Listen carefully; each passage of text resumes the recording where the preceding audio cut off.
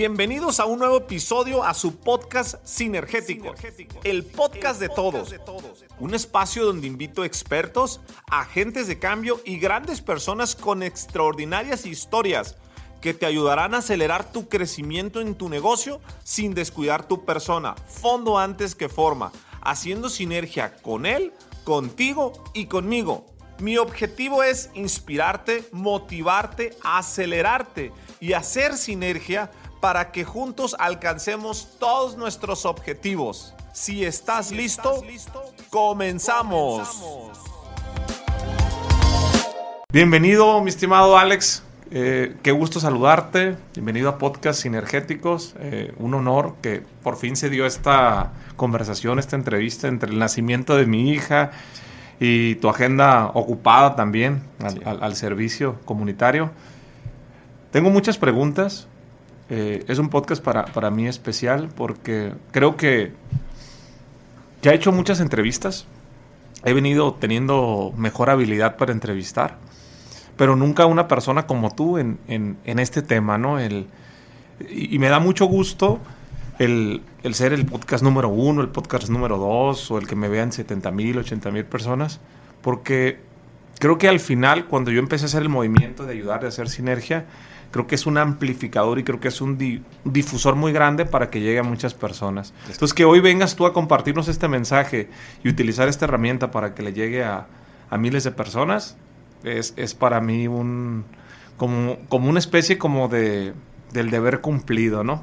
Qué chido, gracias. Alex, iniciemos por el principio.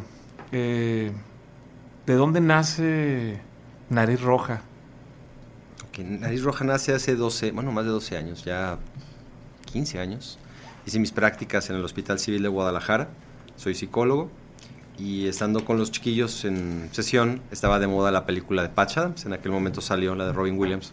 Sí. Y me tocó ver cuando corta el aparatito y se pone la nariz roja, ¿no? Y me llamó la atención la respuesta de los niños. Al pasar del tiempo supe que los niños que salían en la película eran pacientes reales, no eran actores.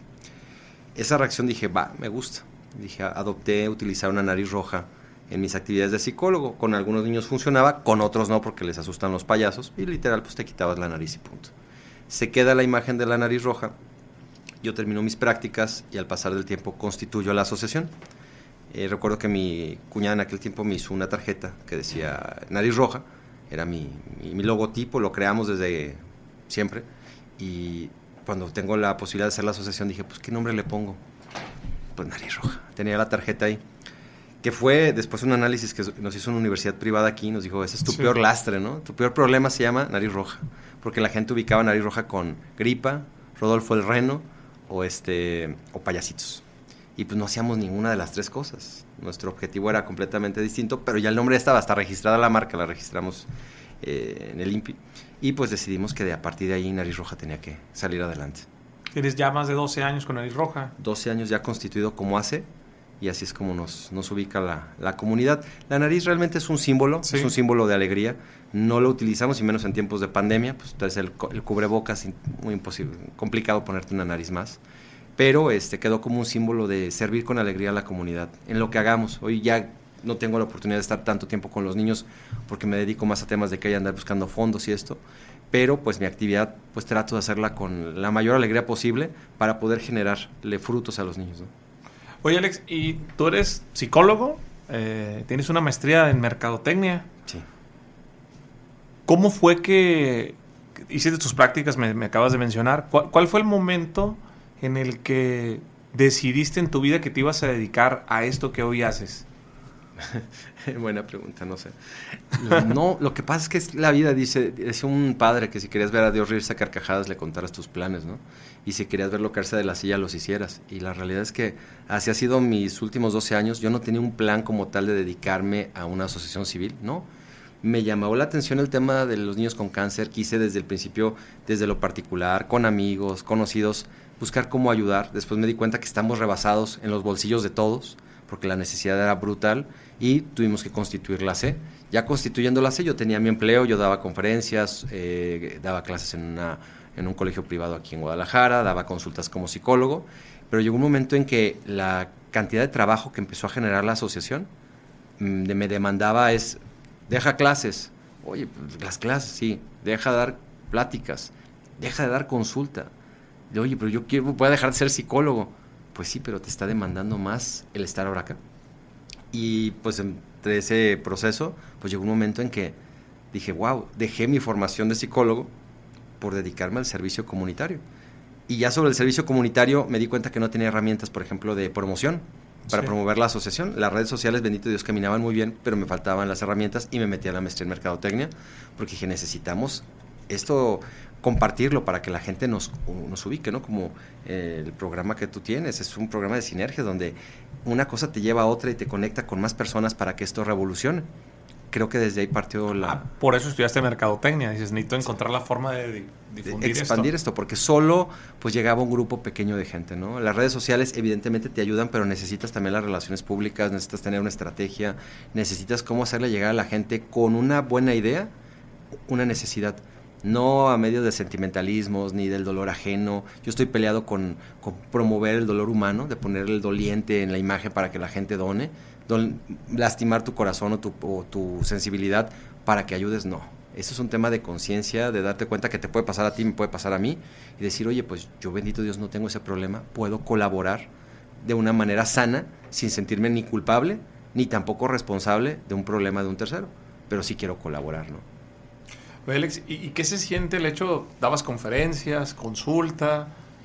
Por lo que te entiendo tú empiezas como un complemento. Quiero ayudar, ¿no? Como creo que muchas personas lo hacen. Voy a ayudar. Te tocó ver cosas fuertes, me imagino, en el hospital, niños en algunas condiciones. Y así empieza, y te fue jalando. Ahora que lo ves hacia atrás, ¿cómo se siente esa parte de decir, pues ya no hago lo que estudié o las conferencias? ¿Cómo se siente ese tema? Valió la pena, una cosa llevó a otra. Tenía que pasar por eso para estar acá. Hay una película muy padre que me gusta, creo que se llama Las 7 personas que encontrarás en el cielo, una cosa así, 7 o 6, no recuerdo, pero te hace darte cuenta esa película que tienen que pasarte determinados eventos en tu vida, positivos y negativos, que te llevan a la siguiente etapa. Tenía que pasar por eso. Si no hubiera estado en psicología, no hubiera conocido a los niños con cáncer, porque quizás hubiera estado en otra área productiva y quizás nunca hubiera tenido ese contacto con los niños. Tenía que pasar por ahí, ¿no? Entonces ya ahorita que ya lo veo a la larga, digo, bueno, ya no estoy llevando mis procesos de dar consulta, que me encanta sentarme con las familias y escuchar las historias y poder también colaborar en la solución del problema que te comparten, pero creo que puedo hoy resolver otro tipo de problemas con otras herramientas que pueden impactar un poco más en la realidad de las familias. Y compañeros que tengo ahí en Nariz Roja, que son también psicólogos, pues ya ven la parte emocional, que bueno, ya no me toca a mí, hay que ir poco a poco soltando, ¿no? Sí, a liberarte pues prácticamente de todo para hacer la función que es, que creo que todas son importantes, pero debe ser de las más importantes porque se necesita pues el flujo, el dinero para cubrir todas las necesidades. Quisiera que me platicaras de ese primer momento en el que yo creo que siempre en la vida tenemos un parteaguas, ¿no? Un punto de quiebre, un punto donde dices, a mí me pasó a mí hace casi 3 años en donde pues yo, abogado, todo lo que yo estaba haciendo, el despacho, los negocios, decía, oye, realmente me voy a poner una camisa y voy a decir 1 más 1 es igual a 3. La gente piensa que fue un día, ¿no? Yo creo que es el cúmulo de muchos actos que se vuelve un parteaguas y dices, ¿sabes qué? Pues mencionabas ahorita en la cocina, ya no me puedo echar para atrás, ¿no? Ya los conozco y ya no puedo decir, pues ahí nos vemos, ¿no? ¿Cuál crees que fue para ti ese parteaguas donde dejaste todo de lado para enfocarte nada más en esto? ¿Qué fue lo que te tocó ver o vivir? Bueno, antes de contestarte esa, me hiciste acordarme de un señor que se apellida Martín en Tepa. Sí. El señor me tocó, iba iniciando Nariz Roja, me lo presentaron y literal como en el anuncio de la Cheyenne me llevó a ver unos terrenos, me dijo, mira, ¿ves todo esto? Sí. Eso es tuyo, te lo voy a donar para que aquí pongas un hospital para niños con cáncer. Evidentemente, pues el proyecto no es factible porque los niños se atienden en la ciudad, no en los municipios, allá no hay médicos, especialistas. Entonces ya le expliqué y todo, me dice, bueno, está bien, pero hay algo que no se vale. Yo, ¿qué pasó? No se vale que nos emociones a todos y que mañana te quieras rajar. Tú no te puedes rajar. Todos nos podemos rajar. Yo te puedo decir ahorita, ya sabes que ya no te quiero ayudar. Yo sí puedo, tú no. Y esa frase me ha acompañado estos 12 años porque N cantidad de veces cuando he visto situaciones muy complicadas de la organización o las situaciones gubernamentales que vivimos hoy, y dices, ¿qué carajo estoy haciendo aquí, no? Ya me enfoco, voy a conseguirme un empleo, pongo una empresa, algo donde lo que yo genere, yo ayudo y tan. O sea, que lo quieres ver como la parte fácil, ¿no? Que dices, pero no, la realidad te regresa otra vez, ¿no? Y para contestar tu pregunta, pues son esos casos de niños que, por ejemplo, ahora con los medicamentos, llegó un momento en que dijimos, la solución es no vamos a comprar medicina, que lo arregle el gobierno. Y decidimos no ayudar. Y pues, ¿qué van? Oye, Alex, vengo del hospital, un chaparrito que conozco toda la vida. Oye, no hay medicamento, ¿no lo puedes comprar? ¿Cómo le dices que no a un niño? Que lo conoces, aparte sabes su nombre, has jugado con él. Es como de, no puedo. Y al pasar del tiempo en este periodo de desabasto, a mi padre lo diagnostican con cáncer. O sea, tú dices, o sea, es como, ¿cómo le voy a decir que no a mi papá? A la señora que llegó, que podía ser mi mamá, que podía ser tu mamá, que podía ser cualquiera de nosotros, ¿no? Dices, no puedes decir que no. Entonces decidimos, seguimos, o sea, como humanamente nos dé Dios fuerza, nos ponga los medios que ponga, vamos a darle. Y la realidad es que la decisión pues creo que fue la correcta porque pudimos colaborar a que muchos niños no se murieran. Adultos, nos abrimos al tema de adultos con cáncer, que está, si los niños nos asusta, el de los adultos está fatal porque hay medicamentos que valen 45,000 pesos cada 25 o 28 días por 9 meses. Una persona en una condición tradicional laboral que te digan que vas a tener que invertirle 45,000 pesos en un medicamento por 9 meses, pues dime quién. El salario promedio en México está en 8 o 10 mil pesos, si bien nos va. Y esta gente pues viene en condiciones muy complicadas, ya afectadísimas de su economía. Entonces dices, creo que tomamos la decisión correcta y creo que por eso hoy seguimos aquí, por ellos. Ahora sí que no es un tema ya ni, mucha gente pensaría, pues quizás el ego, la soberbia, la economía, esto. No, la realidad es que nos mantiene la gente, la realidad que estamos viviendo y por eso seguimos en el proyecto. ¿Cuántas personas trabajan de forma directa en Nariz Roja? De forma directa, 9. 9 personas. 9 personas. ¿Y cuál crees tú que ha sido el reto más grande a lo largo de estos 12 años de llegar al punto en donde estás ahorita para formar todo lo que es Nariz Roja? El punto más importante, la crisis. La crisis nos llevó a crecer. Por ejemplo, te puedo hablar de Nariz Roja antes del desabasto y después y ahora con el desabasto. Antes del desabasto estábamos hasta cierto punto en nuestra zona de confort, teníamos el albergue, apoyábamos, pero dábamos o hacíamos de acuerdo a lo que nosotros medíamos o tanteábamos como la realidad del paciente. Entonces realmente no era algo desgastante, hacíamos convocatorias, campañas y todo fluía, digamos, de una manera tranquila. Pero a partir del desabasto ya entras en el sentido de urgencia de que si no consigues esto se va a morir. O sea, tú sabías que te tenías que mover. No era de que, el albergue, pues se lo puede dar fulano, sutano, perengano. O sea, no pasa nada dónde va a dormir la persona. Va a encontrar dónde. Pero la medicina no. O sea, a partir de ahí creo que nos reinventamos. Y de decirte, en el 2019 dimos $500,000 de pesos y se nos hacía un dineral. Cerramos el 2021 con 19 millones. Dices, caray, ¿de qué estamos hechos? O sea, ¿cuánto dejamos de hacer antes porque no sentíamos ese sentido de urgencia? Ahora ya nos medimos y dices, oye, si logramos esto, creo que podemos hacer mucho más, al grado que nos salimos de Jalisco y ya estamos en 2 estados apoyando, físicamente con presencia en Chihuahua, en Guadalajara y en Arandas, Jalisco. Ya estamos en 3 puntos y eso es bueno. O sea, me estás diciendo que actualmente, regresándonos un poco, Nariz Roja, el objetivo, para quien nunca ha escuchado Nariz Roja, ¿cuál es el objetivo primario? Apoyo integral a pacientes con cáncer. Todavía antes del desabasto estaba enfocado 100% en niños. Okay. Llega el desabasto y nos abrimos también a adultos porque nos lo permite el objeto social, tanto en medicamentos, radioterapias, el albergue y en el caso de los niños, la escuela.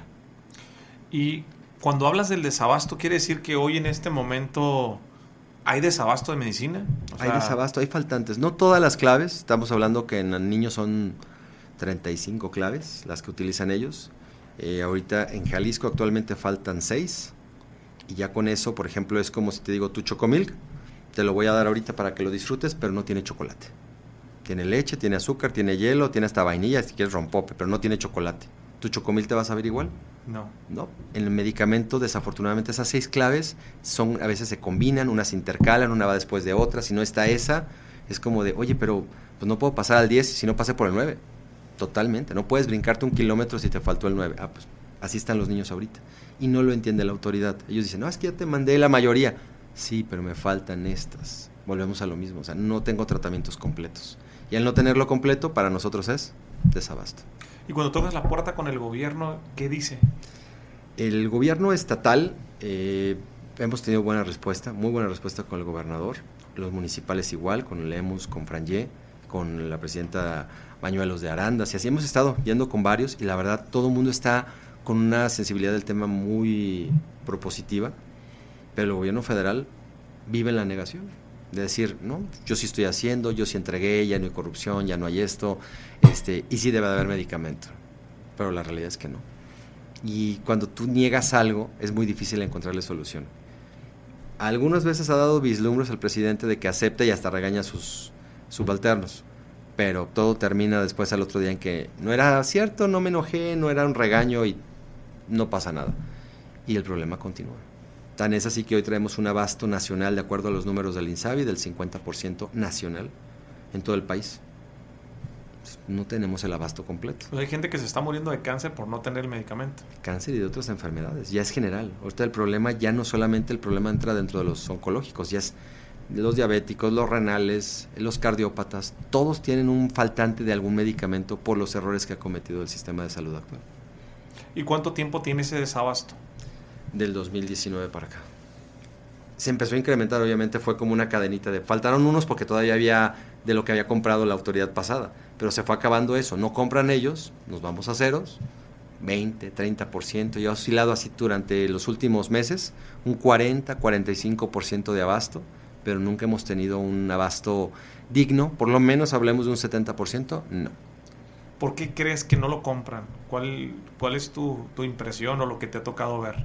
Uno, desapareció en el Seguro Popular por un modelo de salud llamado INSABI, que hoy ya lo van a desaparecer por otro modelo nuevo, imagínate. Okay. O sea, estás jugando a inventar programas que no están funcionando. Dos, cambias el modelo de compras, lo concentras, tú por ejemplo que tengas sucursales en varias partes del país, y dices, ¿sabes qué? A partir de hoy todo se compra en Guadalajara, y te va a reclamar el de Tamaulipas, oye, pero mi proveedor de aquí, a mí me vale, todo lo compro yo y yo te lo voy a dar. Ahí generó un grave problema en la distribución, porque pues te sale más caro comprar todo aquí, ahora tenerlo que mandar la paquetería, el envío, y si es red fría, que se te echa a perder, y la seguridad, que no se lo vayan a robar. Todo eso no lo midieron, pues el medicamento no llegó. Aparte que no compraban, porque estaban comprando en la India, Turquía, Argentina, etcétera, y el medicamento que llegaba no llegaba en las cantidades que se necesita, y aparte no llegaba todo el medicamento, las claves que se requieren.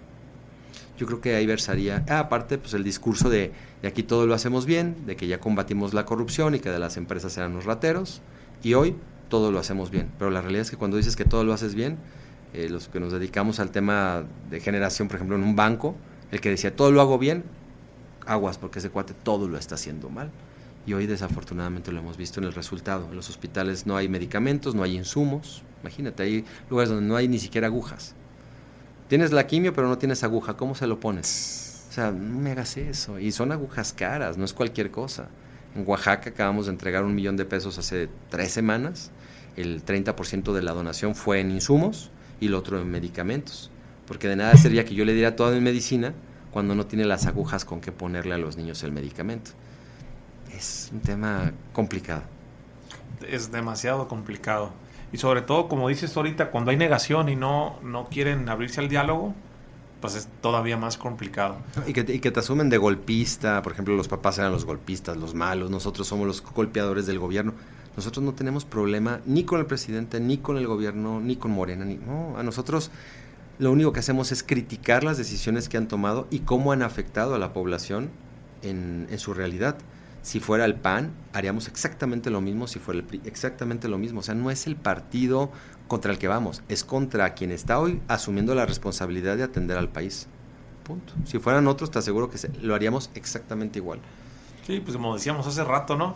Que la corrupción y que si hay, que haya medicinas, ¿no? Eso es lo importante a final de cuentas, que el sistema de salud esté cubierto. Oye, y al darte cuenta ahora el tema del desabasto, ¿Cómo le haces? Platícame un poco la recaudación de fondos para la ACE. ¿Cómo tocas esas puertas? ¿Aprendiste marketing? ¿Y cómo lo hiciste? Pues mira, cuando iniciamos era lo básico. Digo, todos los que comenzamos a pedir es la rifa, el evento, la colecta. Ya vas pasando a otro nivel de organizar un evento, un concierto. Tuvimos un concierto con Alejandro Filio en el Diana, o con bandas de rock, que después te das cuenta que el rock ya no vende. Tuvimos bandas como Cuca, Disidente, Azul Violeta. Juntamos yo creo que a las bandas de nuestro tiempo, de nuestra edad, y ya de ahí vas pasando a otro evento, la carrera, ¿qué más se me viene a la mente? Las colectas digitales por crowdfunding, que fue yo creo que ahorita donde vamos y que está toda la gente en ese camino.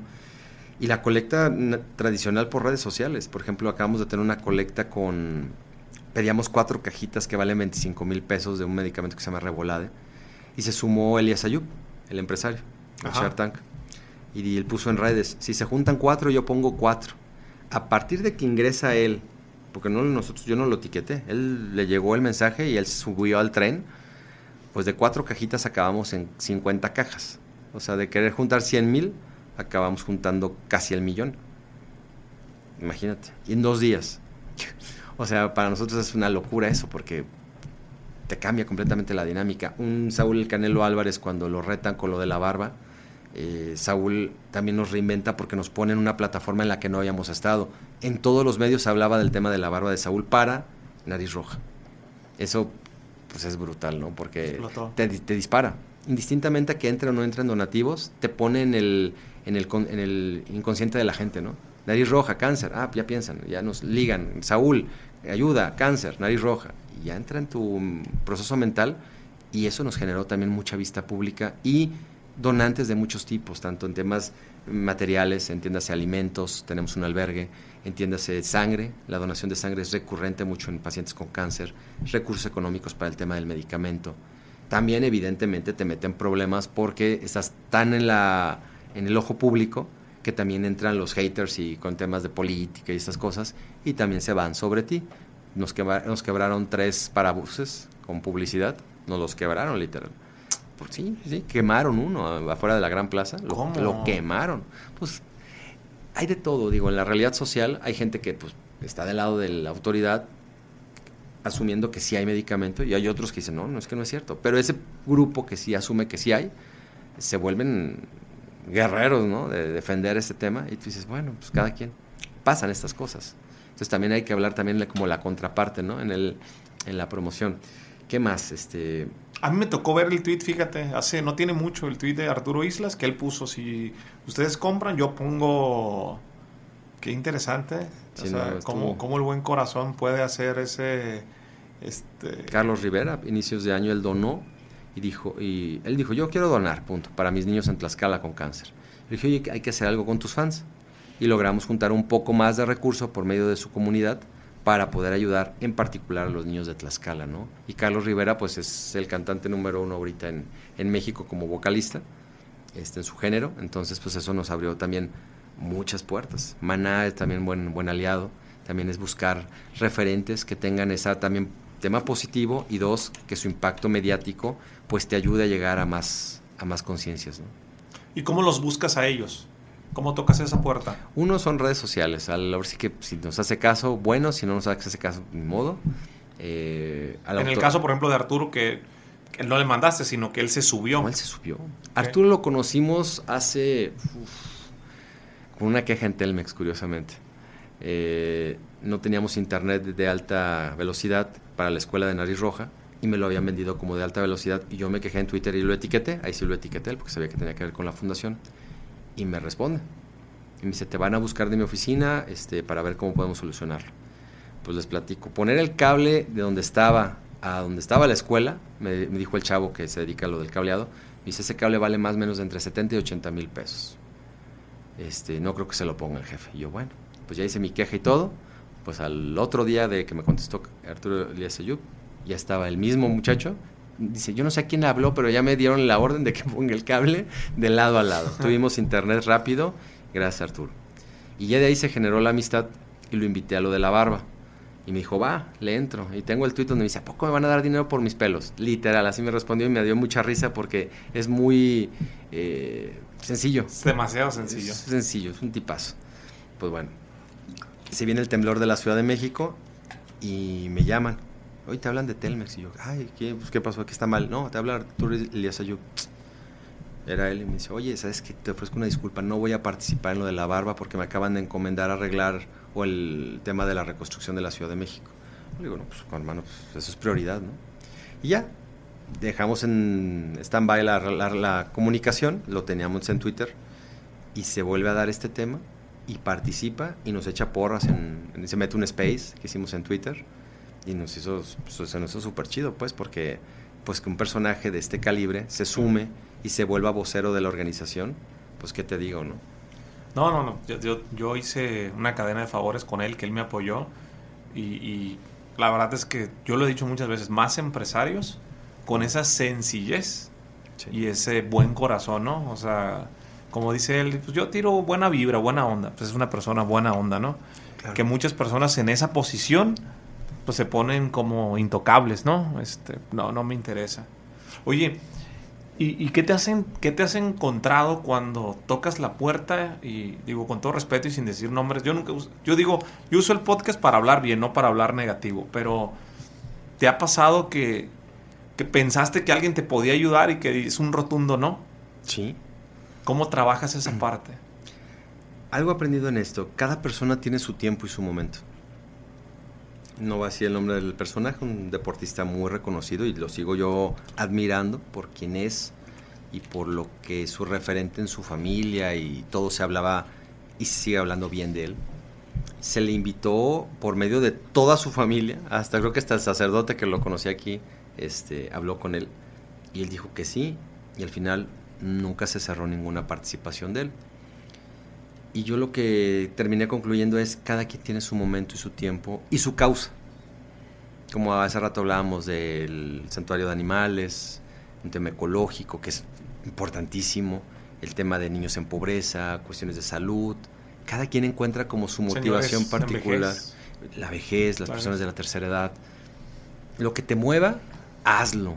Y si el benefactor no es para nuestra causa, aunque digamos, híjole, pero pues es el super benefactor, no pasa nada. Ya nos pasó con un benefactor que desafortunadamente falleció aquí en Guadalajara, que nos había prometido una ambulancia para temas de donación de sangre. Nos lo dijo así de cerrar el trato en mano y todo, y nunca se concluyó. Y al final terminas entendiendo que no era para nosotros ese donativo, que no tenía que ser. Y yo algo que aprendí en esto también es, en una oración que hago todos los días, es: Señor, permite que lo que tenga que llegar llegue, y lo que no, por favor, aléjalo lo más que se pueda, porque nos va a generar más problemas en un futuro. Un donativo, hay donantes que es mejor que no lleguen, porque se vuelve complicadísimo la atención. Te dieron, no sé, 100 pesos y están detrás de ti. ¿Qué hiciste con 100 pesos? ¿Qué hiciste con 100 pesos? Señor, mire, hice esto y esto. Enséñame la factura, enséñame esto. O sea, se vuelve peor que el SAT, ¿no? Y tú, madre mía, o sea, señor, fueron 100 pesos, si quieres se los regreso, pero ya, porque es gente que realmente se vuelve un problema el donativo, ¿no? Que te dices, madre mía, casi quiere que las jícamas que me dio, un video partiéndolas y entregándoselas al niño en la boca. O sea, se vuelve un tema delicado, ¿no? Ese tipo de donantes. Fíjate que ese es un gran tema, ahora que lo dices. Yo crecí en un internado. Te platico un poco mi historia. Crecí en un internado, no mamá, no papá. En el internado me pasaron cosas muy fuertes, ¿no? Y lo he dicho en mis redes sociales, en conferencias, es algo muy público, ¿no? Abusos, violaciones, cosas muy fuertes. La vida te va llevando, y me gusta mucho la frase que dijiste, que yo siempre he creído, ¿no? Si quieres hacer reír a Dios, cuéntale tus planes. Y creo mucho yo en la ley del rebote, ¿no? Como una cosa te va llevando. Hoy a mí me escriben cientos o miles de mensajes en mis redes sociales. Estaba por quitarme la vida, pero vi tu testimonio, vi que sí se puede. Yo hablo mucho del perdón, ¿no? De la gente que me hizo daño. Yo la busqué y la perdoné, ¿no? Y de armar todo este movimiento y todo el concepto de redes sociales y la academia para ayudar a los niños en los internados, a los albergues, que a mí es lo que me mueve. Por eso yo digo, cada quien desde su trinchera, ayudar es ayudar. A mí me mueve ayudar a los niños en los internados. Siento mucha empatía porque yo crecí en un internado. Conectas con su... Pero me pasó algo bien interesante. En diciembre y creo que me vas a dar algunos buenos consejos. Yo me di cuenta, dije, bueno, cuando pasé la barrera de los 2.5 millones de seguidores y que la gente supo mi historia, se generó una confianza muy, muy fuerte con la comunidad, con el movimiento. Entonces yo dije, oigan, pues ustedes saben que yo voy internado y que siempre me gusta andar con los niños y que vamos a jugar y que hacemos esto. Cuido mucho, es un tema muy delicado porque la gente cuando haces acciones buenas normalmente te dice que no te grabes, que no lo digas. La mano izquierda, la mano derecha. Sí, que lo que haga tu mano izquierda, no lo sé. Ese tipo de cuestiones. Y yo anduve como jugando por 5 o 6 meses entre creerles y no creerles. Dije, ¿sabes qué? A la chingada. Ayudar es ayudar. Hice una historia y dije, ¿saben qué? Voy a ir al internado. Quien quiera ayudar, adelante. 600 personas se sumaron en una historia que dura 24 horas. Las cartitas de los niños se acabaron así. Oye, que yo los quiero invitar al cine. Oye, que yo les puedo pagar la universidad en Estados Unidos. Oye, que se me hizo más, como dice, se me hizo muy grande. Yo dije, a ver, nosotros no tenemos una C, nosotros no podemos recibir dinero sin un fundamento. Entonces, pues nada más le dijimos a pocas personas esto. Los demás, pues no, gracias, ya se cubrió como lo que querían los niños, así que pues muchas gracias y bendiciones, ¿no? Pero me acordé porque Enrique, que fue quien coordinó y que las bicicletas y lo que los niños pedían en la cartita, eso se les llevó y comimos. El punto fue que de repente yo veo a Enrique tomando fotos y tomando videos y fotos y videos, estaba más... Y a mí se me hacía como medio... Saludos a tu padrino, salúdale. Entonces yo toco base con Enrique y lo abrazo y le digo, oye amigo, ¿por qué estás haciendo esto? No me pareció, pues, o se me hacía como... ¿Te sentiste incómodo? Me sentí incómodo, como si no fuera digno, pero no estoy diciendo que esté mal, simplemente yo fui niño, entonces yo recuerdo cuando nos daban cosas, no me imagino, había celulares en aquel entonces, tú estás jugando con tu carrito, hola, pues no se me hacía correcto, y me dijo, es que me pidieron para ver en qué se gastó y cómo se llama, y ya después vi los mensajes de cierta persona, que le agradezco su buen corazón, pero te piden hasta de más, ¿no? Cosas que se vuelven incómodas. Y te platico esto porque este año uno de mis objetivos, y lo dije yo, lo anuncié en mis redes sociales, de todo el tráfico me di cuenta que el tráfico y el poder conocer a tantas personas, el que las redes sociales sean fuertes, dije, lo voy a utilizar para ayudar. Voy a hacer una C. De hecho, ahorita estoy viendo el tema de la donataria autorizada. Lo estoy platicando con mi socio. Lo hago es una especie como de sentimiento así de... Porque yo se los dije la primera vez que yo vi a los niños. Recuerdo muy bien en el parque, en el Metropolitano, los llevé, rentamos unos camiones y que fueran a jugar. Yo le dije a los niños, miren, yo me tardé muchos años en venir a una casa hogar porque yo sabía que el día que me metiera ya no me iba a poder salir. No los puedo ver a los ojos. Yo sé lo que es orinarse en la cama. Yo sé lo que es tener miedo. Yo lo sé que es inseguridad. La conexión fue inmediata. Yo no puedo abrirme. Por eso me puse a llorar y me puse como muy nostálgico. Entonces, yo ahorita con el tema, tengo proyectos, conferencias, muchas cosas, los negocios, y sé que tengo este tema pendiente de arrancar ya, pero es una como especie de miedo porque yo sé que entrándole a la fundación no me voy a poder zafar. Y quiero llegar a ese punto que tú tienes mucha experiencia en la C, porque creo que hay muchas personas que seguramente se van a sumar contigo al escuchar esto, que va a quedar evergreen, pero va a haber personas también que van a hacer su propia fundación, o que a lo mejor este podcast o esta conversación va a servir como de detonante a inspirarse y decir, yo puedo hacerlo. ¿Cómo está el tema del ACE? Platícame el tema de la operatividad. Yo, por ejemplo, yo no sabía, no sé si sea correcto, o no sé si legalmente, y soy abogado, pero no tengo esa expertise en donatarias, en ACEs, si la persona que te dona te puede auditar. ¿Como tal? Bueno, ¿cómo está todo? Platícanos. Bueno, primero, para la gente que nos escucha, que quiere en algún momento hacer una organización, decirles, dale. Y si tienes miedo, pues hazlo con miedo, pero hazlo. Pero que te quede claro para qué la estás haciendo. No es un negocio con causa, no. no es una rentabilidad social, no, es para ayudar. Y no es para ayudarte, es para ayudar. ¿Por qué digo esto?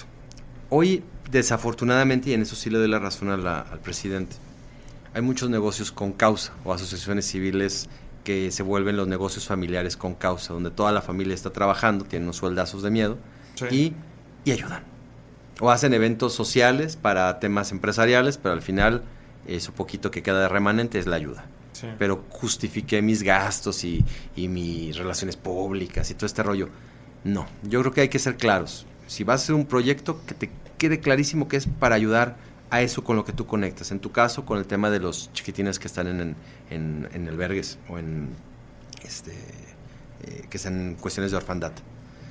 Ya que tienes eso, ahora sí, ir viendo hasta dónde vas a poder tú en tu realidad poderle ofrecer este tiempo. Tú, por ejemplo, tienes tus programas, tu proyecto laboral como abogado, tus conferencias y esto, que a ti pues, te dan tu generación de recursos para poder vivir.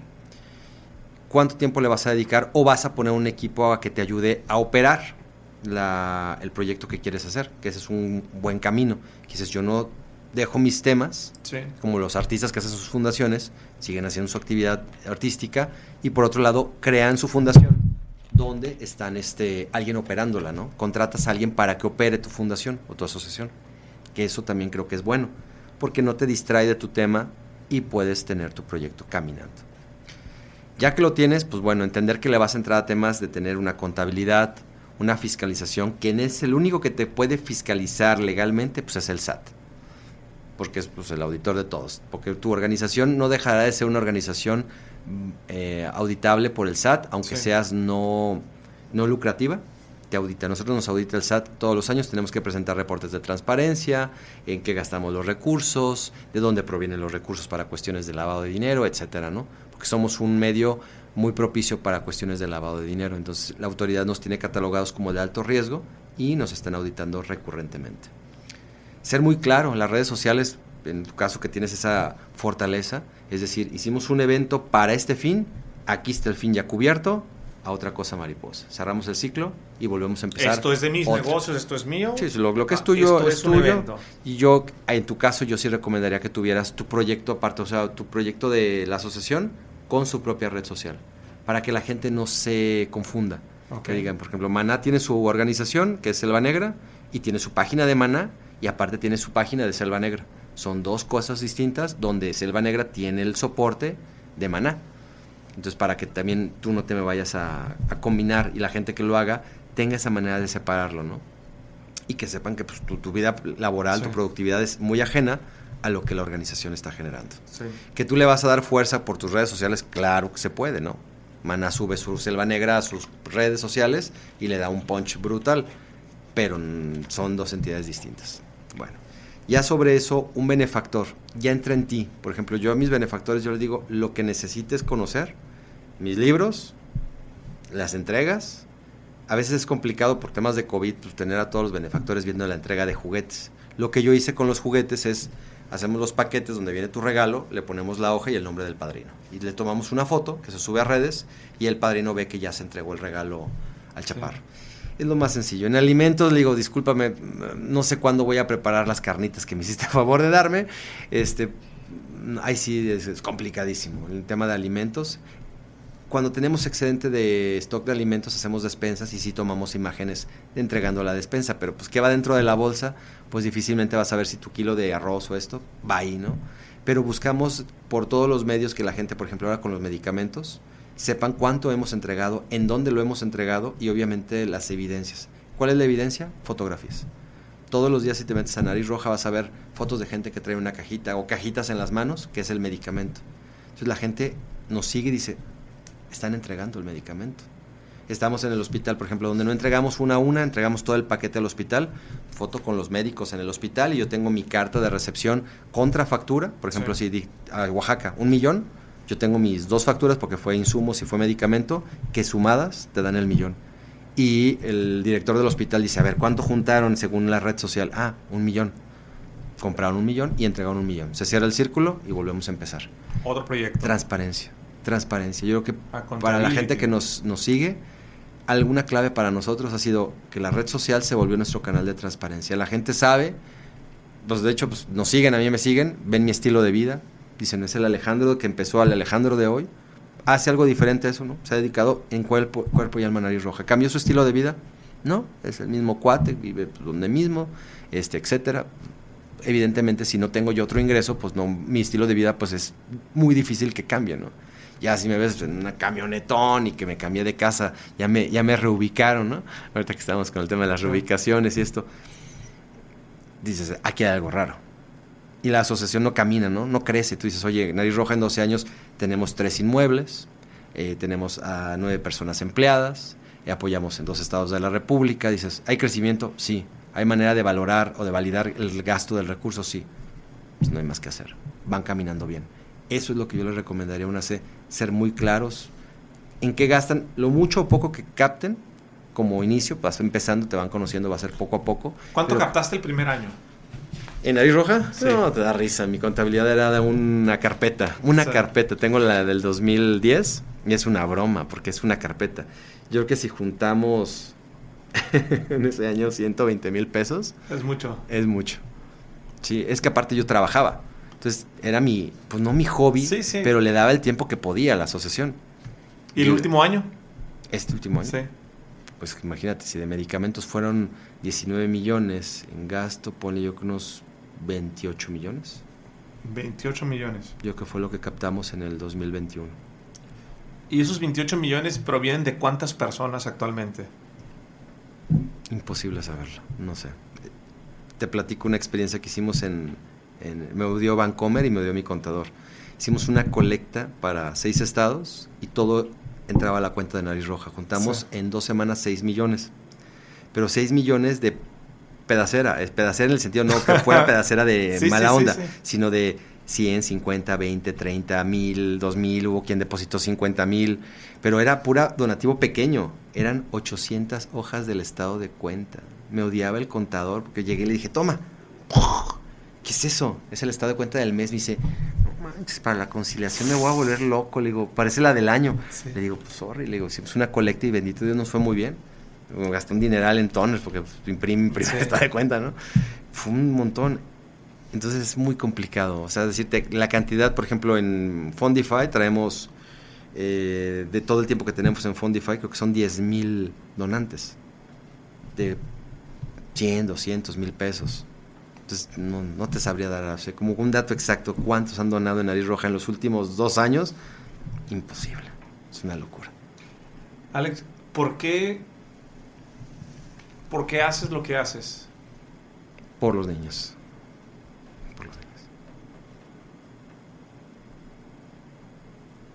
No hay más, me podría dedicar a otra cosa. Me he encontrado talentos para otros rollos que digo, podría estar afuera haciendo lana, pero bien hecha. Pero no es mi vocación, no vine a eso aquí a esta vida, o sea, no es mi tema el vivir, tener el carrazo y la casota y vivir de vacaciones por todos lados, no me motiva eso. Ya estuve en un banco, bendito Dios, me iba muy bien en el banco, pude haber hecho carrera en el banco, pero dije, pero no soy feliz. Tienes que encontrar lo que te vuelva feliz en la vida y te haga trascender en tu percepción de lo que es para ti la trascendencia, y para mí trascender es servir. Entonces a partir de ahí yo me encontré las habilidades para poder ayudar, poder sentarme contigo, con muchas personas que nos han hecho favor de darnos voz, y dices, qué padre el poderme ayer estar en una reunión con el gobernador y decir, qué padre poder, no tanto de estoy con el gobernador, es tengo una persona que su poder de impacto empresarial, nacional, es brutal. O sea, lo que diga el gobernador en un tema como es el cáncer, el beneficio que le va a dar a los niños y poder platicarlo con él, pues para mí era así, wow, qué padre, o sea, ese impacto, ahora que los famosos influencers, ¿no? Tener un poquito de influencia en alguien para que su pensamiento se encamine a un tema positivo, dices, qué chido. Y después esa persona también te contrapone, te comparte también su pensamiento y dices, qué fregón. ¿Y cómo te fue con el gobernador? Bien. Me decías que fue un día de cumplir sueños, ¿verdad? Fue un día de cumplir sueños porque, pues imagínate, tanto tiempo esperando que ese hospital, ese piso se reconstruyera porque ya estaba muy dañado, y el llegar y que esté ya en obra negra, pues me queda claro que pues ya vean los centavos, estaban los empresarios, había gente muy fuerte aquí de Guadalajara que le va a meter dinero al tema y pues te emociona, dices, qué padre que después de las marchas, el estar duro y dar en las redes sociales, el levantando la voz por la gente, hayamos convencido autoridades, empresarios y que entre todos al final del día ese sí generoso se vuelva un cambio en la realidad de mucha gente.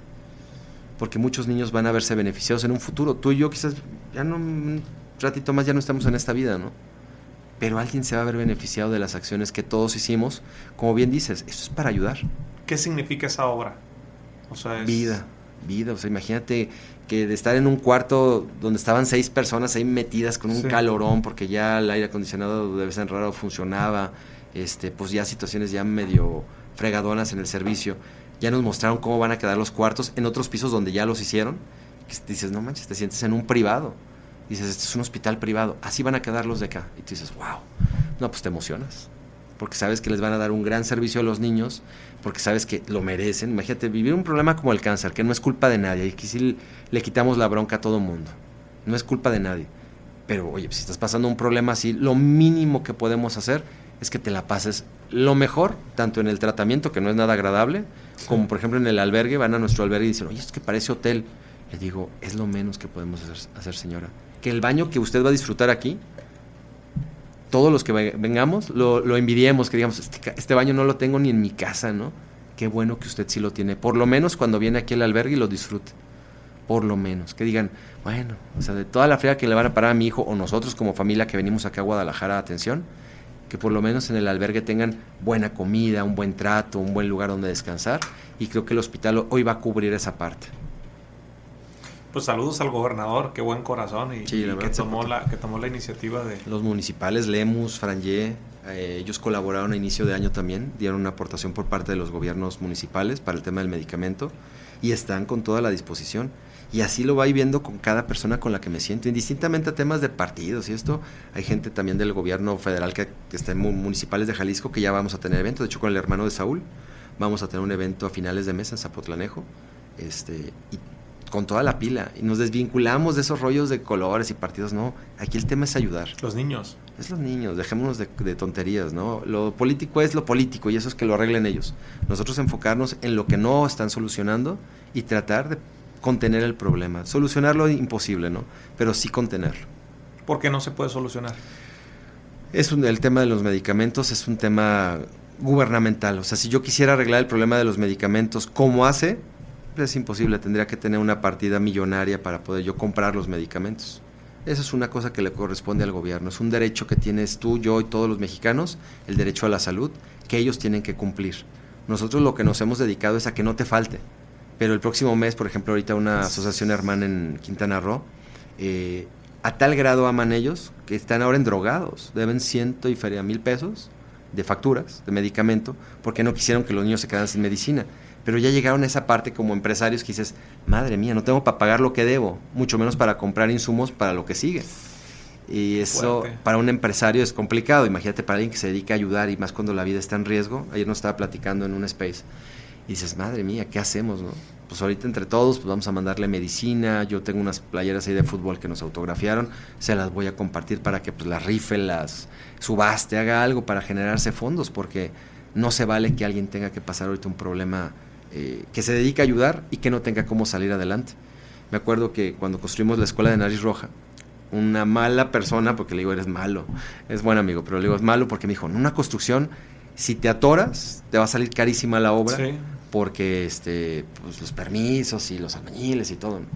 Entonces yo me emocioné y dije, sí, cierto. Entonces, le metí con toda la obra y la terminé, pero también me terminé la cuenta de Nariz Roja. Me quedaban 5,000 pesos para operar el albergue que teníamos, sí, y la escuela.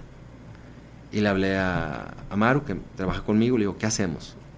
¿O cerramos para capitalizarnos, no operar, no tener gastos? ¿O le metemos con turbo y que no nos vuelva a pasar esto? Y nos decidimos por la segunda opción, ya que seguimos platicando. Seguimos. Sí, no, pero imagínate, llegamos a tener 5,000 pesos en la cuenta para operar ese mes. O sea, no salía ni para el sueldo de alguien de ahí, ¿no? O sea, no teníamos lana, literalmente nos fuimos a ceros. Y bendito Dios, nos pusimos a chambear, hicimos algunos eventos que nos salieron bien y caminó. Si no, quizás no estaríamos aquí platicando. Qué fuerte. ¿Tú tienes un sueldo, Alex? Yo tengo sueldo por parte de la organización. Todos los que estamos trabajando de manera formal dentro de la organización, digo formal en el sentido de que tengamos un ingreso, sí. ¿Tú lo determinas el sueldo? Tenemos voluntarios, no, un consejo. Un consejo, pero pues no me aumentó en los 12, ¿qué fue? En los 12 años tuve el mismo sueldo 9, 10 años. Así tal cual, no tengo seguro social. Entonces imagínate. Para ponernos en contexto. Alex, ¿qué sientes cuando... Acabo de aprender hace una semana que de un amigo que es sacerdote, estábamos hablando de los problemas, ¿no? De que a veces uno piensa que los problemas están en otros y el problema eres tú, y que para resolver los problemas te tienes que salir, ¿no? Yo le decía a él, estábamos en el aeropuerto y de su iglesia alguien le habló y le dijo, oye, ¿sabes qué? Es que necesito que vayas a ver a mi mamá porque tiene tantos años metiéndose crack y no quiere ver a nadie y su hijo acaba de... Una situación trágica. Yo le preguntaba a él, oiga padre, ¿y cómo le hace para irse a dormir con ese tipo de problemas? Es que yo no soy el del problema, dice. Eso, yo trato de resolver, trato de mediar. Me decía, imagínate una pelea campal y que tú te metes también, dice, pues ya por querer separar también te vas a meter. Para resolver un problema tienes que estar fuera del problema. Suena fácil, le decía. Cuando tú te das cuenta que los niños fallecen por falta de medicamento, ¿cómo lo trabajas? ¿Cómo lo manejas? Híjole, ese es un pensamiento muy terapéutico el que utiliza el padre, sí. Es como los forman y es muy sano. La realidad es que es muy sano porque te mantiene muy objetivo, sí, y muy tranquilo porque pues tú dices, pues el problema lo tienes tú y yo quiero ayudarte, en la medida que pueda intervendré, pero yo termino y me retiro.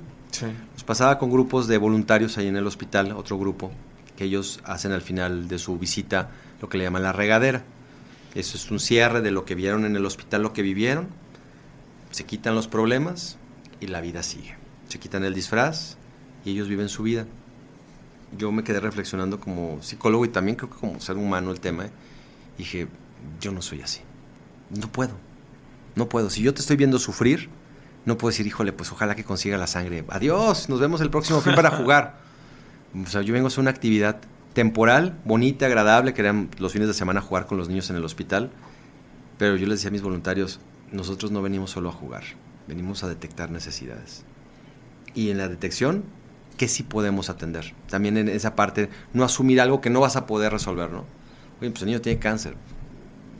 ¿Lo puedes resolver? No. Pero hay necesidades que sí. Por ejemplo, escuchábamos a padres de familia que no habían comido en días porque pues no tenían dinero y el señor dormía en la calle. ¿Cómo puedo resolver esto? Al corto plazo, pues conseguir unos recursos, comida para que el señor coma. Para que no duerma en la calle, pues hay que conseguir un albergue. Nos movimos y pusimos un albergue. Solucionamos un problema que estaba en nuestras manos. Sí. Pero hay situaciones donde, oye, un trasplante de médula, ¿cuánto vale? 3 millones de pesos. Ay, híjole, pues no puedo. O sea, hay cosas que sí están fuera de mi capacidad, tanto como persona como organización, y digo, esto no me puedo comprometer. Pero en las cosas que sí puedo, y sí están en mi posibilidad y en mi capacidad, sí me han hecho dejar de dormir, sí. Totalmente, porque pues pienso, tus hijos, mis hijos o los hijos de cualquiera que dices, oye, ¿yo puedo ayudarle? Sí. Y en mi plano de, bueno, pues ya salí de trabajar, ahorita ya déjenme descansar. Sí. No puedo, yo estoy 24/24, recibimos peticiones de donación de sangre todo el santo día en el celular. Mi número es número público. Todo mundo, bueno, cuando preguntan de sangre, todo el mundo me tiene en su celular. Es que aquí lo tengo porque me lo compartieron como donante de sangre. Sí. Y ya les explico que yo no soy el donador, que somos una asociación que apoyamos en promover la necesidad de nuestras redes sociales, como si fuéramos la radio. Sí. Y así estamos todo el tiempo, ¿no? Y a veces no me da la vida y no alcanzo a publicar todas las peticiones. Y sí me siento mal que digo, no manches, me tengo que organizar porque esto es vida. Es vida. Y quizás con esto le hubiéramos salvado la vida a alguien consiguiéndole la sangre. Sí me entra el sentido de culpa, sí. ¿Cómo aprendo a vivir con esto? Pues chambeándole más para tratar de ayudar lo más que puedo y entendiendo también que no me debo de enganchar, pero sí tampoco deslindar. ¿Eres casado, Alex? ¿Tienes hijos? Soy separado. ¿Estás separado? Actualmente vivo con mi pareja. ¿Vives con ¿Y tienes hijos? No. ¿No? No, todavía no. 3 hermosos perros tengo. ¿Te gustaría tener hijos? Actualmente no, por lo que tengo. Digo, si llegan es una bendición y que lleguen y son bien recibidos. Pero la realidad es que mi tiempo tendrían un papá.com y no me gustaría ser papá.com. Me gustaría ser un papá presencial, como lo tuve yo con el mío, que aprendí, disfruté, me puso en orden cuando había que ponerme en orden. Y creo que no estoy en posibilidades. Creo que hoy tengo tantos chiquillos aquí en Chihuahua, en Oaxaca, que con esos ahorita me doy por bien servido. Sé que tú eres padre y que evidentemente es otro rollo tener tu chiquillo en casa, el aroma, el bebé y todo. No creo que ahorita sea mi momento. Si llega, bienvenido, pero no por el momento. ¿Cuál sería tu sueño, Alex, para la vida, para los próximos años que te queden? Algo que tú digas, como cuando éramos niños y soñábamos con ser bomberos o astronautas o policías. ¿Cuál es el sueño de Alex? Híjole, qué buena pregunta. Tengo yo un conflicto con eso, vivo el hoy. Yo soy como, digo, y con todo respeto para la gente que vive con alguna situación de alcoholismo, de droga, que dicen que viven solo por hoy. Sí. Yo vivo hoy, lo disfruto al máximo hoy y lo que quiero es que Nariz Roja siga ayudando a más gente. Por eso nos expandimos ahorita a otros estados. Vamos a construir un albergue en Chihuahua. Estoy viendo el tema de Oaxaca, nomás estoy esperando un tema del cambio de políticas públicas de salud ahí en Oaxaca, ahora que vienen elecciones. Es ver la manera de cómo expandir más un proyecto de servicio comunitario. Yo creo que ahí es donde está mi sueño de crecimiento personal. No me veo ahorita en otro tema. Me gustan las conferencias, me gustaría regresar a dar pláticas si tengo el tiempo y no me afecta en mi actividad prioritaria, que es el servicio. Me han preguntado que si me gustaría brincarle a temas de política y todas estas cosas. Mi respuesta es, si puedo ayudar más allá que lo que hago acá, aunque sea el tema que sea, sí le entro. Siempre y cuando beneficie a más gente. Si no, me quedo donde estoy. Y no es un tema ni de dinero, ni de posicionamiento de mi persona. Es un tema de ayudar. Y si en la política pudiera yo ayudar más, te aseguro que le entraba, a unas sabiendas que no es un ambiente que me sea... que lo vea como agradable para mí. No soy como de tanto desarrollo, pero si puedo servir ahí más, lo haría con gusto. Oye, Alex, y en el tema del reconocimiento, en el tema del ego, en el tema de que hoy Nariz Roja es una plataforma, ¿sí? Hoy Nariz Roja tiene exposición, hoy te permite tener relaciones. El fondo es ayudar, pero la gente negativa, la gente hater que te juzga, que te critica, a veces pues, que te quema, es una tontería lo que hicieron, pero ¿cómo trabajas esa parte? ¿Con qué te quedas? ¿Lo ves profesionalmente? Depende de la plataforma. Por ejemplo, Twitter se vuelve divertido porque cuando te empiezan a tirar, también juegas un personaje, porque eres un personaje al final de cuentas, no es Alejandro y no me lo tomo personal, que te empiezan a tirar y dices, a ver, vas midiendo la formación de la persona, sus argumentos, te enseñas también a debatir. Hay gente que debate y debate bien, con argumentos, y dices, se puso bueno, y hay gente que su debate es meramente el merolico, que repite que lo del PRIAN y que si el agua destilada de Veracruz y tú, bueno.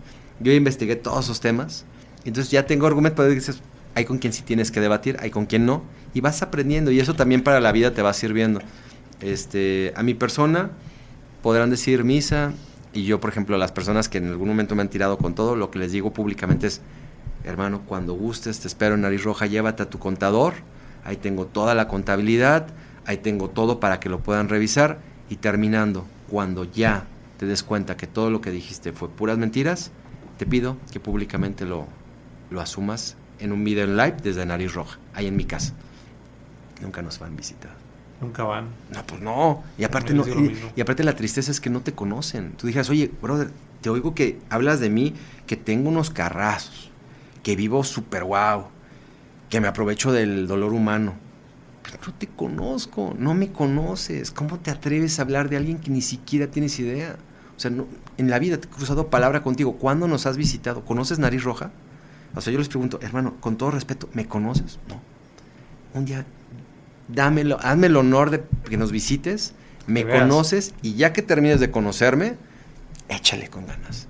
Nomás te digo algo, si tú vas a levantar falsos, tú dale, y te acompaño si quieres hasta la procuraduría que levantes una denuncia, pero terminando tú, sigo yo, mi asociación, la marca, porque la tengo registrada, y todos los que nos sentamos afectados por tus palabras y tus injurias, para darle la vuelta. Ya cuando se pone muy caliente el tema, cuando no, pues más te sigues de largo ya, sin calentarte de más. Sí, yo fíjate que yo no me engancho cuando me tiran, ¿no? Y coincido contigo, algunos son buenos para debatir, o sea, y tienen sus argumentos medianamente sin entender a profundidad el concepto, pero debaten. Oye, Alex, por último, creo que cientos, miles de niños se han ayudado a través de Nariz Roja, que Nariz Roja da vida, medicamentos y todo lo que ha pasado. Si te quedaras con una historia de transformación o de ayuda o de un niño que te haya marcado, ¿cuál sería? Híjole. ¿Cuál platico ahorita? Pues yo creo que de inicio ahorita el que me viene de bote pronto siempre es Gabriel, ¿no? Gabriel es un chico que con el que iniciamos el primer albergue. Sí. Es un chico con Down que tenía en aquellos años cuando inició con nosotros 17 años. Él se atendía en el hospital civil, tenía leucemia, venía de Colotlán, Jalisco. Vimos un problema con él en el sentido de que hacían casi 3 horas en camino. Sí. Cuando se ponía mal, pues el riesgo era alto porque pues camiones no pasan todo el día y todo este tipo de la transportación. Y le ofrecimos a la familia venirse a ser los encargados del primer albergue, que vivieran en la casa, y su manera de pagarnos, por decir de alguna forma, era que la señora pues hiciera de comer, sí, y cuidaran la casa. Vale. La idea era comedor, no era un albergue. Era simplemente el comedor, y en la planta alta, que están los cuartos, vivía la familia. Un cuarto, el otro era oficina y el otro era como bodega. Sí. Cuando está Gabriel ya viviendo en la casa, un día llega a la oficina y me dice, oye, ¿por qué yo sí y ellos no? En su realidad era un chico down. Para que la gente que está escuchándonos oye, sí, ve ese contexto. Un chico down. Y no por minorizarlo por su situación, pero el planteamiento fue brutal. ¿Por qué yo sí y ellos no? Yo, ¿cómo, Gabriel? Porque yo sí me puedo quedar y la demás gente no se puede quedar a dormir aquí. Me digo, Gabriel, es que no hay camas. Pues pide. ¿Cómo? Sí, pide como pides fruta para el albergue o comida, pide. Yo, ok, pues pido. Ok, a ver, ya me puse en el Facebook. Yeah. Pues necesitamos tantas camas, tantas sábanas, tantas almohadas, porque Gabriel me está pidiendo que pongamos un albergue. No te hago más largo el cuento. A las 2 semanas yo ya tenía la casa llena de gente. Ya deja de los donativos. Se llenó de camas, sí, y de colchones, como cuando lo que hiciste con la fiesta, sí, platicabas. Exactamente igual, ¿no? Un chaparro que, pues, su situación, un joven, 17 años, down, con cáncer, me reinventa en mi chip, me dice, déjate de miedos, o sea, esto es un albergue, no es un comedor. O sea, él me hizo brincar al siguiente nivel, ¿no? Y tú dices, qué miedo, porque ¿no? Porque yo sí. Sí, tú dices, madre mía, ¿no? Y bueno, deja paso al... Cuando Gabriel empieza con dolores en el cuerpo, la leucemia no es recurrente que te genere un dolor de movilidad. Y empecé a decirle, es que mis piernas tontas no funcionan, ¿no? Y se caían, ¿no? Ah, canijo, un chamaco de, no sé, 1.65, yo creo, 1.60. Se desvanecía, se caía. Es que no me puedo levantar, mis piernas no funcionan, ¿no? Un chavo que todo el día corría, su vida era correr, le encantaba correr. Sí. Un chavo que tiene una energía brutal. Pues nos asustó y bueno, va con el doctor y dice, traer un enfriamiento, algo, un nervio, no sé. Pues le mandan a hacer un estudio y pues no, su tipo de cáncer ya había mutado, no sé si es la palabra correcta, y ahora ya al ser leucemia en la sangre ya era un tumor que le estaba abrazando la columna y los nervios y le limitaba ya el movimiento y lo dejó sin caminar. Y en casa vimos cómo se fue apagando Gabriel, ¿no? Un chavo que decidió morir ahí en casa. Le dijeron, oye, ¿te quieres ir a tu casa? Sí, pero nomás quiero ir a visitar. Fue y le tocaron la banda y le encantaba la banda. ¿O te quieres ir al hospital? No, al hospital no. Me quedo aquí en mi casa, en Nariz Roja. Y él fue el primero y es el único niño que ha fallecido dentro de la casa, ¿no? Y pues bueno, esto fue brutal porque era la energía de Nariz Roja. Pero nos dejó una escuelota. De hecho, hoy la casa, el albergue, lo rehabilitamos y le pusimos el nombre de él. Se llama la casa de Gabriel, la casa de Gabo. Un chavo que todos los días se disfrazaba igual que su doctor para atender a la gente. El Chapulín Colorado. Luchador, doctor, licenciado. Un tipazo. Y Y creo que hicimos lo que humanamente se pudo. Y en mi duelo, yo dejé de ir una semana a Nariz Roja. Estoy así tronadísimo, porque era como mi hijo. No sé qué se sienta tener un hijo, pero perder a Gabriel fue brutal. Y alguien me dijo, Alex, así como amaste a Gabriel, hay más niños que les urge el mismo amor o más que el que recibió él. Y eso fue lo que me sacó del hoyo. Dije, es cierto. O sea, por Gabriel, va para adelante. Y quédate con tu dolor, haz con él lo que quieras, pero tienes que seguir. Porque todos los demás tienen el mismo derecho. Y lo hicimos. Y el proyecto siguió, es fecha que sigo teniendo amistad con su familia. Fue a visitarlos allá en Colotlán. Su hermano ha seguido bien a traernos trenzas. Son mis hermanos, digo que todos hicimos familia ahí. Y él sigue siendo nuestra inspiración. Como tantos más niños, hay 1000 historias, ¿no? Es un árbol de 1000 historias, pero esta de Gabriel en particular, pues nos saca muchas sonrisas. Era el único niño autorizado en Colotlán a tomar caguama en la calle. Tomaba caguama en la calle, él traía su botella de caguama. En la noche su hermano le sacaba la cerveza y le ponía refresco de manzana, sí, y la volvía a tapar. Y todos sabían que andaba tomando refresco de manzana, pero él juraba que andaba echando, y se va a pistear, y se salía a pistear él en la calle y se metía a las casas de todos los vecinos con su caguama en la mano, y él pensaba que era cerveza. Así de inocente era el chico, ¿no? Tipazas. Le encantaba bailar, la música, fan del Chavo del Ocho. Cuando hacía su carta al Niño Dios, él pedía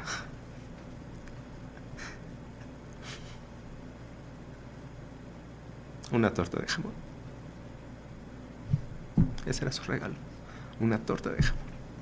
No el Xbox, no el celular caro, ¿no? Él te pedía una torta y una camisa de las Chivas, porque era muy chiva él. Y tú decías, padre mío, o sea, esto es un niño, ¿no? Y sobre eso construimos Nariz Roja. Un gran maestro. Totalmente. Fue un gran maestro. Alex, te agradezco mucho que compartas con nosotros, que abras tu corazón. Es difícil para mí hablar.